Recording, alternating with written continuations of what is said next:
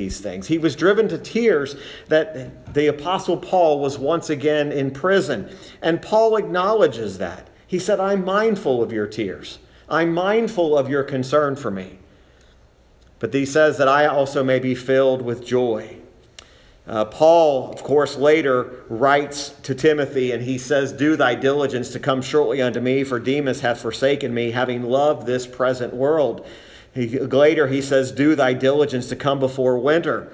Paul, at many of these times, was looking forward to when he was going to die for the cause of Christ. Paul had a tender heart about him. He had a heart that desired companionship from other believers, and that's how he looked at Timothy.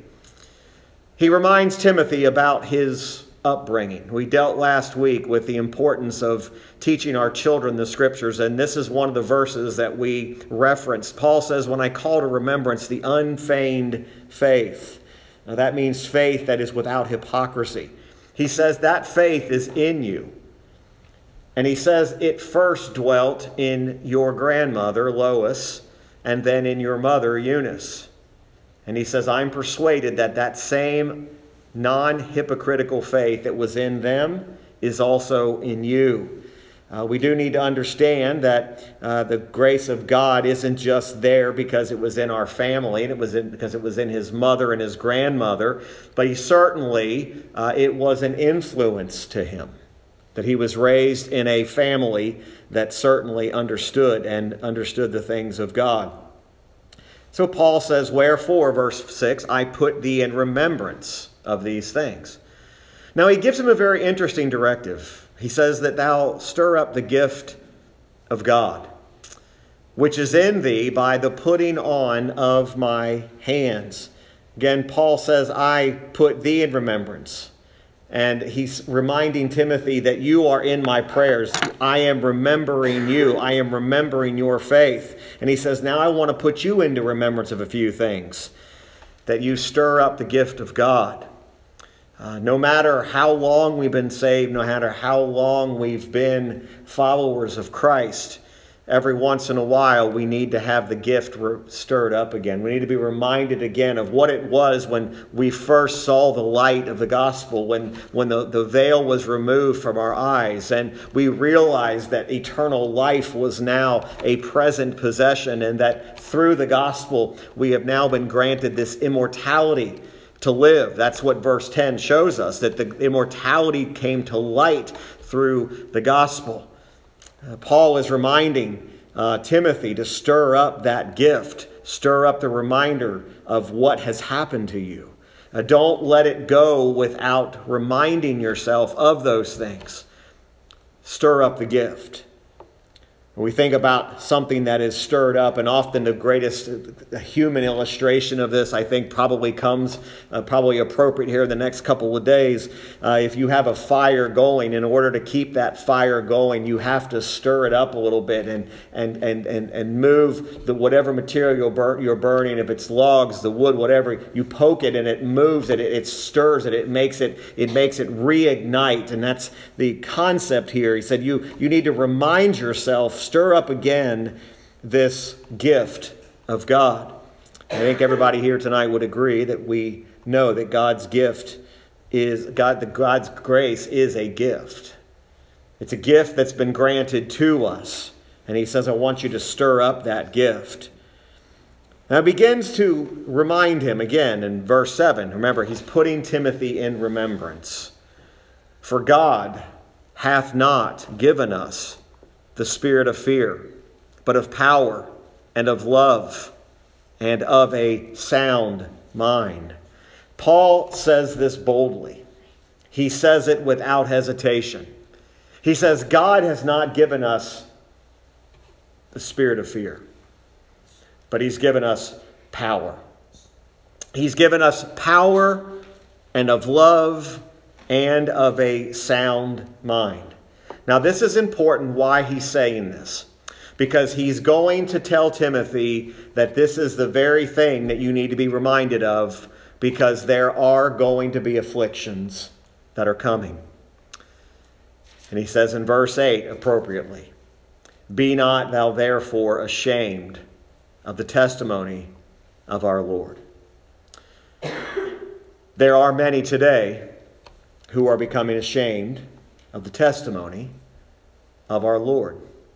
It was true in Paul's day, and it's true in our day.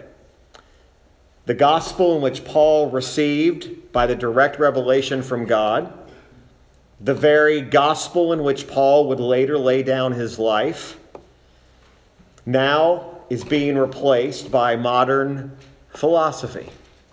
Philosophy is infiltrating the churches, and people are truly ashamed of the gospel. They're afraid the gospel is too harsh for today's society, that it's rigorous, that the gospel is just unkind because it calls people sinners. It tells them of their depravity. It tells them of their corrupt natures. But you realize it was this gospel, this gift of God's grace, that Paul laid down his life for. He was not ashamed. He's telling Timothy, do not be ashamed of the testimony of our Lord. And notice he says one other thing. He says, nor of me, his prisoner. In other words, he doesn't want Timothy to be ashamed that he is in chains for the cause of Christ. You ever notice sometimes when people get in some type of trouble, people tend to distance themselves away and they say, I don't want anything to do with that person. He tells Timothy, don't be ashamed of my chains. Don't be ashamed that I am in prison. Even if they mock me, even if they speak badly about me, don't be ashamed of the chains. And you could think back to his words to the church at Philippi when he says, God has, and I'm paraphrasing, God has allowed these chains to be placed upon me for the furtherance of the gospel. He didn't want Timothy to be ashamed of that. And then he tells him, be thou a partaker of the affliction of the gospel. Now notice this, according to the power of God. He tells him, don't be ashamed of me as a prisoner. Don't be ashamed of my chains, but be a partaker of the afflictions. But he doesn't tell him to do it in his own strength. He says, according to the power of God. In order to be able to endure the afflictions that are going to come as a result of the stand for the gospel, you're going to need the power of God to do it. To be a partaker, it means to take your full place in whatever that means. Whatever the affliction brings to you, receive it. Don't be ashamed of the testimony of our Lord. Don't be ashamed of me. Take whatever affliction the gospel brings upon you. But he says, do that according to the power of God. And again, along the lines of stirring him up, he says about God, who hath saved us and called us with a holy calling. He reminds him of his salvation. He reminds him of his calling. He reminds him that, Timothy, you are part of God's great plan of redemption. Now, we know tonight that we are saved by the death of Jesus Christ. But it's accurate to say that we are called by his grace. The work of salvation was certainly accomplished on the cross, but we are now to know and to partake of that salvation, and by the power and the calling of the Spirit, we are to endure that which comes as a result of it. He says that we're not saved and called according to our works.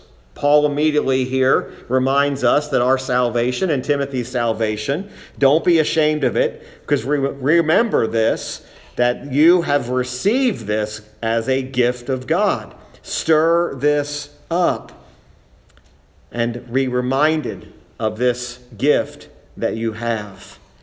It's not according to our works, he says, but according to his own purpose and grace, which was given us in Christ Jesus before the world began.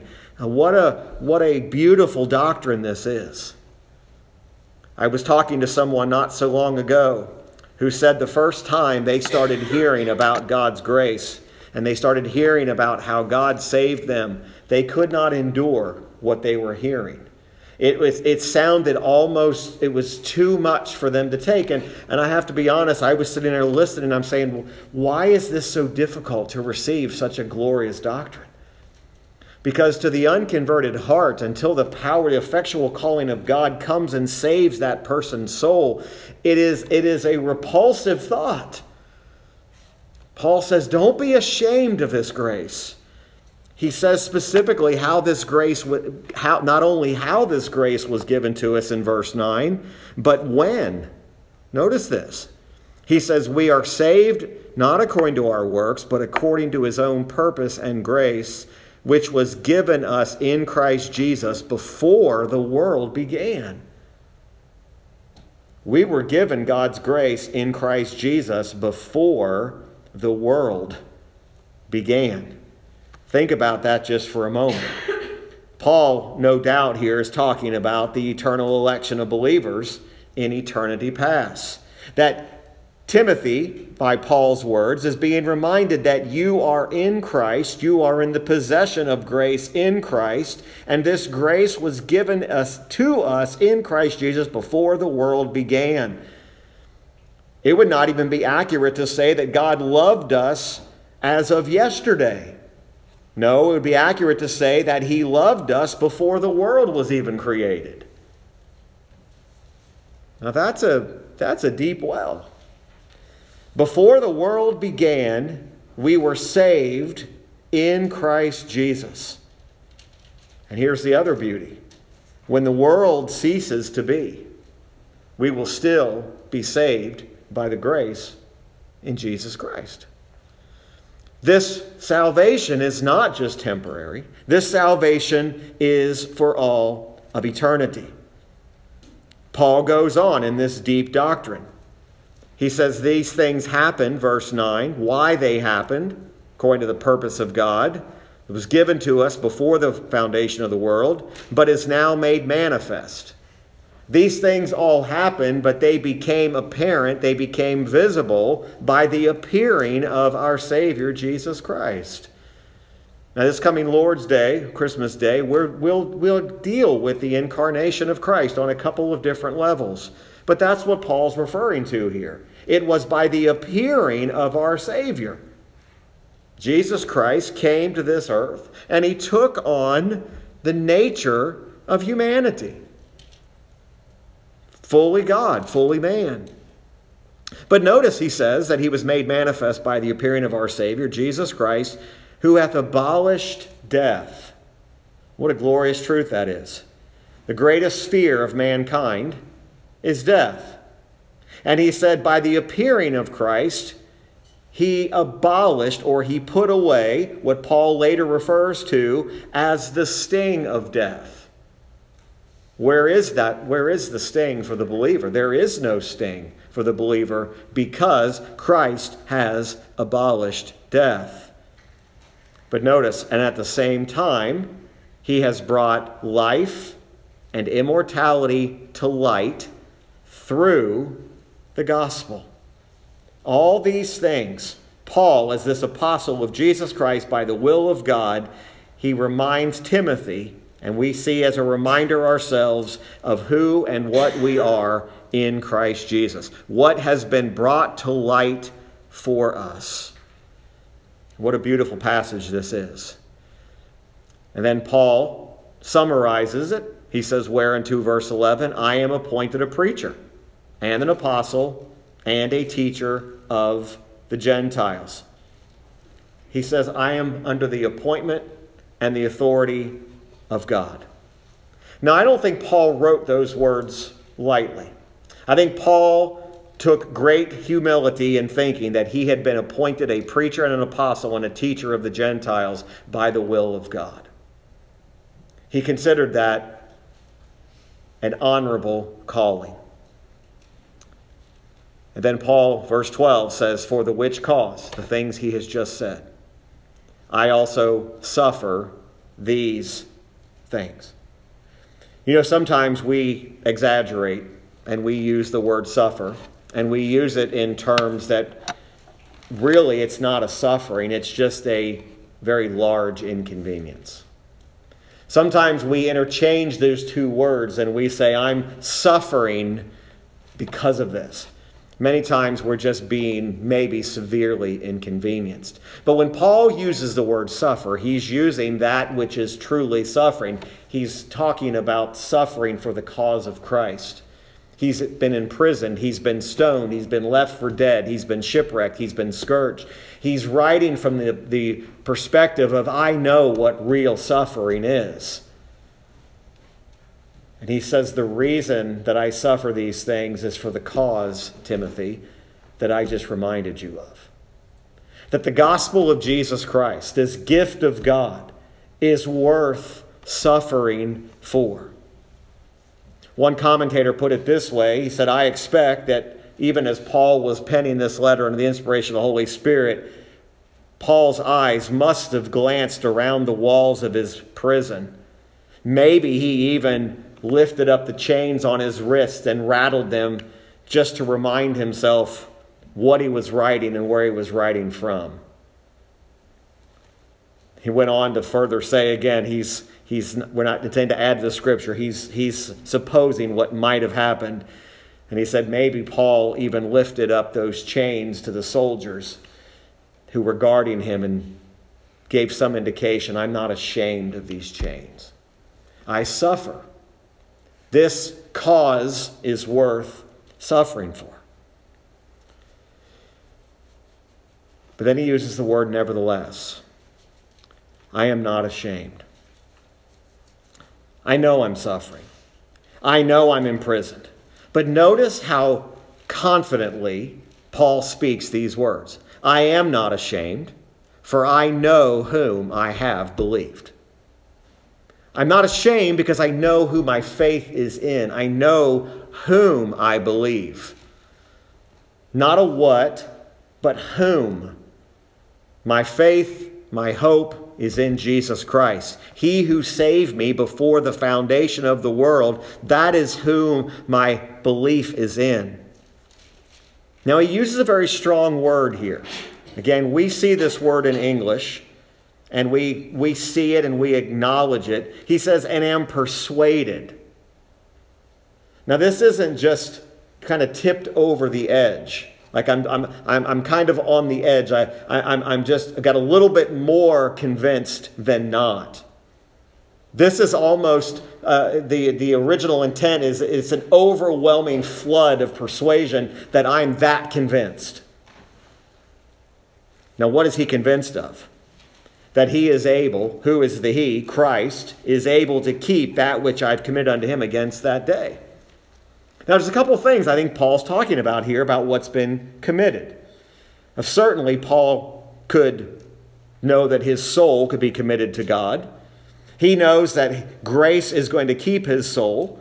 But I also think Paul, because the context has also been the importance of the gospel, I think Paul also is keeping in mind here that he would keep this gospel himself. Which living proof is that later Paul would die for the gospel. He didn't surrender the gospel. He didn't forsake the gospel. He died for that cause. He would keep the gospel no matter what it brought into his life. But notice Paul didn't say, I am able to keep that which I have committed. He is able. God is able to keep. Paul goes on and says, hold fast the form of sound words, which thou hast heard of me in faith and love, which is in Christ Jesus. In other words, Paul says, hold fast to the truth. Hold firm to the very form, the very shape of it. In other words, do not allow it to be contorted. Do not allow it to be twisted. Do not allow it to be corrupted. Hold fast the form of sound words. It's become very popular today for many to say, I don't really have a standard. I don't really have a creed. I don't really have a confession. There really is because there's no desire to hold fast to sound words. Folks, one of the very reasons we are a confessionally reformed church is because of that, is because we believe the importance of holding fast to sound doctrine. And that's how important it is that we're not allowed it to be twisted. We're not allowed it to be corrupted. And we certainly, not just the gospel, but the entire counsel of God, we need to hold fast. Don't allow it to be twisted. Don't allow it to be conformed to the philosophy of this world. And that's what Paul had in mind here. But notice again, Paul uses himself as an example. He says, hold fast the form of sound words which thou hast heard of me in faith and love, which is in Christ Jesus. That good thing which was committed unto thee, keep by the Holy Ghost which dwelleth in us. Folks, this is what we want. The Holy Ghost dwelling within us will protect us and keep us from ever desiring to trifle or to twist or to corrupt the truth. A person who is indwelt with the Spirit truly, who is a converted soul, is not going to find ways to corrupt, to bend out of shape, to distort sound doctrine. They're going to be even more certain that they're holding fast to sound words. That's the idea that Paul has by using these terms. Paul is reminding that the Holy Spirit not only is what gives us the power to keep that, but it is the Holy Spirit that actually reveals truth to us. If you are agreeing with anything I'm saying tonight from the Word, it is only because the Holy Spirit is confirming that which I'm saying to be true. The Spirit is what gives you understanding. The Spirit is what gives us discernment. It's not our intellect, it's not our education that's allowing us to believe this truth. It's the Spirit. That's what Paul is bringing all of this back to God. We are not going to try to press the doctrines of the Word of God and try to find ways and find holes in them and find escape hatches to find ways to say, how can I twist this doctrine to my own satisfaction? Paul says it's the Holy Ghost which dwelleth in us. That's what's going to keep this. And then Paul does something very interesting. And oftentimes there's a controversy in our world today. Say, should we ever call out false teachers, or should we ever call out those who turn away from the faith? Well, the Apostle Paul immediately names names. In verse 14, again, he says, that good thing which was committed unto me and to thee, keep by the Holy Ghost which dwelleth in us, this thou knowest, that all they which are in Asia be turned away from me, of whom are Phygellus and Hermogenes. He mentions two specific names. Now, these are people who turned away. I believe, and if you study this out, you will find that they most likely turned away when Paul was put in prison. In other words, they said, that's as far as I'm willing to go. I'm not willing to be a partaker of this type of affliction. I'm not willing to be in chains, and I'm certainly not willing to come to the aid or come to the ministry of the Apostle Paul. Folks, one thing I don't think we fully understand, we know how bad persecution is towards Christians in the world. But if you were to have been alive during Paul's day, you would have heard the name Nero, and it would have instilled fear in you, because it was very real that if word got around to Nero that you were a Christian, you had a mark on you. You were marked, and we've read the horrific stories throughout the historical books talking about Nero using Christians as human torches. So when he talks about don't be afraid, there was a very real fear that could have overtaken him. Now, Paul says, there are these two who forsook me. They were, in fact, the very opposite of what Paul was telling him to be. They were ashamed to own Paul as a brother. Listen, if we are in the faith ourselves, if we are part of the family of God, we are not going to be ashamed of those who are in chains for the gospel. That's exactly what Paul's intent here. Paul mentions these individuals who were ashamed of the gospel, who did turn away from him. Now, again, I don't think Paul is saying this in a way that he's just like good riddance. I think every person that ever turned away from the Apostle Paul, I think he was grieved deeply by that. I don't think he just said, hey, that's no problem. I think he was grieved. But he uses their case and he compares it to another individual. And in verse 16, he specifically mentions giving mercy to a person by the name of Onesiphorus. He specifically says, the Lord give mercy unto the house of Onesiphorus, for he oft refreshed me and was not ashamed of my chain. See the difference? These two individuals mentioned in a previous verse were ashamed. They turned away. He's reminding Timothy, don't be ashamed of this gift of God. And now he mentions this man, Onesiphorus. Notice what he did. He often refreshed me, was not ashamed of my chain, but when he was in Rome, watch this, he sought me out very diligently and found me.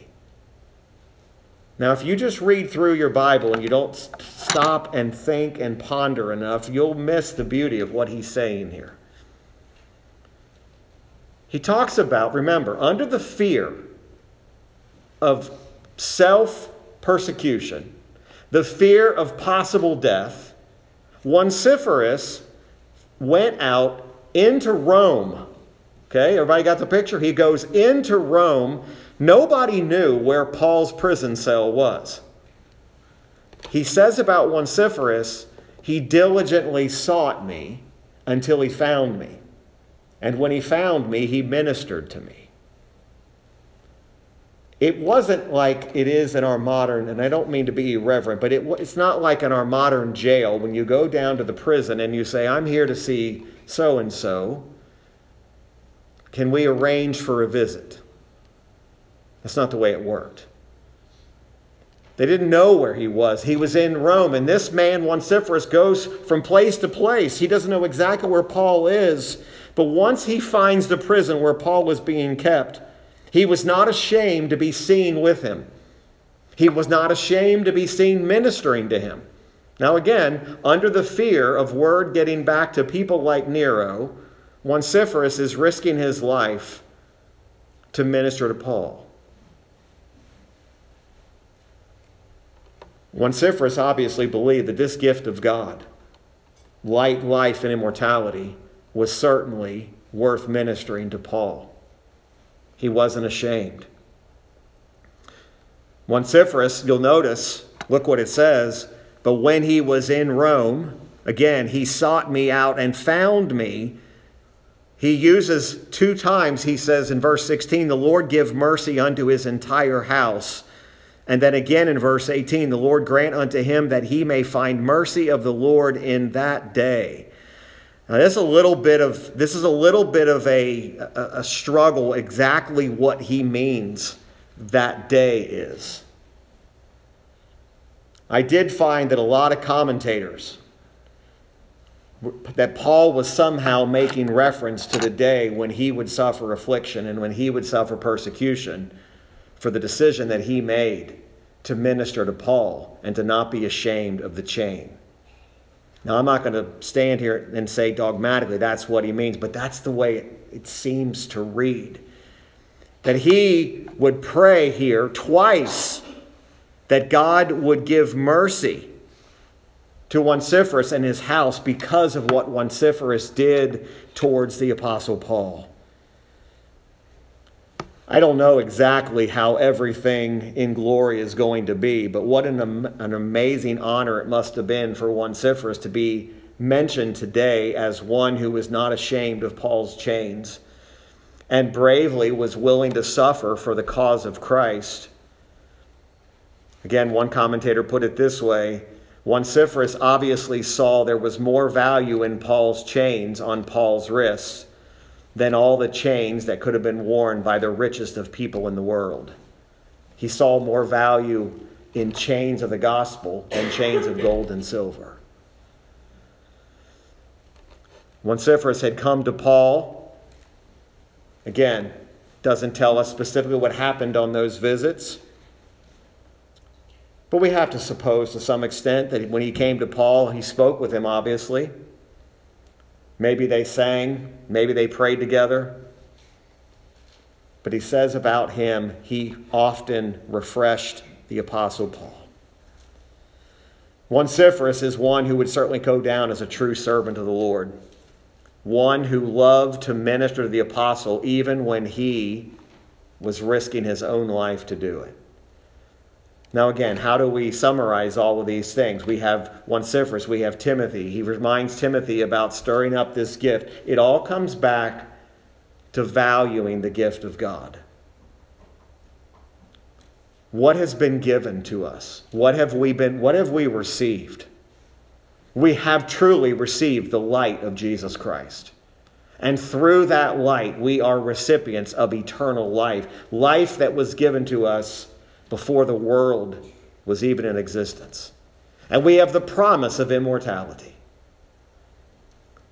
Humanly speaking, there is absolutely no gift on this world and on this planet that's going to last for all of eternity. But this gift of God, this gift of grace will. So many lessons we can learn from this and so many things we can be reminded of. Maybe tonight we just need to be reminded of maybe we've allowed that gift, we've let that flame maybe begin to burn out. We may just tonight need to be reminded of that, to stir up the gift, like Paul told Timothy. Stir up the gift that God has given to you. Maybe we're challenged by Onesiphorus and his desire to minister. But I certainly hope tonight that we're reminded that this is the greatest of all gifts. It's the gift of God. The gift that has secured not only our eternity, but has accomplished our salvation. And then for that we are certainly most grateful. Let's pray together. Our gracious Heavenly Father, Lord, we thank you for this account in 2 Timothy chapter 1. Lord, I realize tonight in the time that we've spent, Lord, we have certainly not expounded everything that could have been taken from this text. But Lord, I pray that we have been helped. I pray, Father, that as the word has been faithfully expounded, Lord, and that the Holy Spirit gives us understanding and discernment, Lord, that we would leave here refreshed, being yet reminded again of the glorious gospel. Father, may we think often upon the gift of salvation. Lord, may never a day go by that we do not consider what we have in Christ Jesus. Father, I pray that you'll bless now the remainder of this evening as we close. And Lord, as we leave, may we meditate on these truths. And it's in Christ's name I pray. Amen.